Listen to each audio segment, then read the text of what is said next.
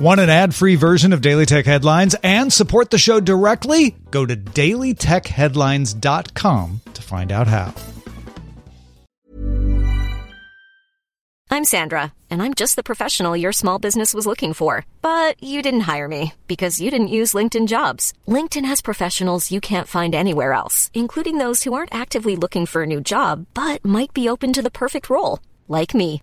In a given month, over 70% of LinkedIn users don't visit other leading job sites. So if you're not looking on LinkedIn, you'll miss out on great candidates like Sandra. Start hiring professionals like a professional. Post your free job on linkedin.com/people today. My business used to be weighed down by the complexities of in-person payments. Then, Stripe Tap to Pay on iPhone came along and changed everything. With Stripe, I streamlined my payment process effortlessly. No more juggling different methods. Just a simple tap on my iPhone and transactions are complete. What's truly remarkable is how Stripe caters to all my customers' preferences. Whether they're using cards, Apple Pay, or other digital wallets, Stripe ensures a smooth checkout experience every time. Setting up Stripe was a breeze, taking just minutes to get up and running.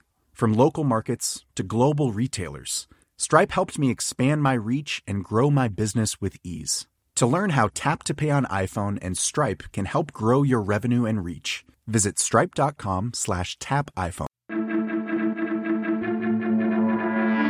These are the Daily Tech headlines for Thursday, December 1st, 2022. I'm Rich Straffolino. Researchers at Disney published a paper called Production-Ready Face Re-Aging for Visual Effects, which details its new Face Re-Aging Network, or FRAN, a neural network which automates the process of digitally changing the age of an actor. Disney says it's a practical, fully automatic, and production-ready method. Disney researchers generated thousands of examples of synthetically aged faces from 18 to 85 using the StyleGAN 2 network to train Fran, and developed a user-friendly interface for artists to use the tool in a production environment. LastPass disclosed that an unauthorized party gained access to a third-party cloud storage service and then gained access to elements of our customers' information. The company stated no passwords were compromised. The attacker gained access using information obtained in a previous August 2022 breach in a developer environment. Twitch introduced Shield Mode, a one-button toggle to activate several safety measures at once, including limiting chat to followers or subscribers, requiring verification, and upping auto-mod levels. It also adds new safety features, like automatically banning anyone recently using a designated phrase in chat and disallowing first-time chatters. 3 Chinese astronauts arrived Wednesday aboard the Celestial Palace space station to welcome the first in-orbit crew rotation since the station began construction in April 2021. The previous crew had been on board since June. Prior crews had left the station before new crews arrived. This in-orbit rotation tests the station's ability to support up to 6 crew members. This was the final mission in the construction of the station. Twitter's support account tweeted that the platform was expanding recommendations to all users. Recommended content will appear in the Home timeline and the Explore tab, although the tweet provided no other specifics. OpenAI released a demo of ChatGPT, a chatbot version of its GPT-3 language model. It has some refinements over the standard model. It'll acknowledge if it makes a mistake or spoke incorrectly, refuses to answer questions on topics it hasn't been trained on, or answer questions about individual people. A demo is available on OpenAI's website. Salesforce co-CEO Bret Taylor will step down from that role on January 31st, leaving co-founder Mark Benioff as the sole CEO again. Taylor joined Salesforce through the acquisition of his company Quip in 2016 and was named co-CEO last year. He also served as chairman of Twitter's board until it went private. Benioff said Taylor left to found a new company.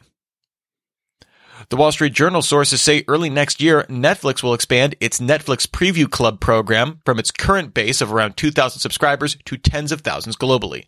The program began over a year ago, letting users see early versions of Netflix content and provide feedback with surveys. Neuralink co-founder Elon Musk said the brain-computer interface startup began submitting paperwork for human clinical trials to the U.S. Food and Drug Administration. He hopes to implant a device in a patient within 6 months.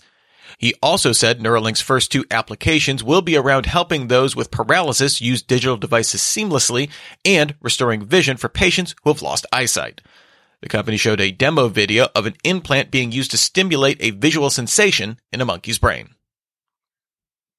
Bloomberg sources say the chip-making giant TSMC will produce 4-nanometer chips at its chip fab under construction in Arizona, set to open in 2024. Previous plans called for the plant to begin production at 5 nanometers, but reportedly changed to the newer process after feedback from U.S. customers, including Apple, AMD, and NVIDIA. Google published a new Glass Enterprise Companion app on the Play Store, which supports setting up networking on a Glass headset from a phone, adds a mirror view to see what's being projected on a Glass headset on your phone, and adds early access to a transcription and translation app, Google Tasks, and a camera app. Glass Enterprise previously worked as a standalone device. Back in October, Google said it would test tethering the device to Pixel phones for adding AR features.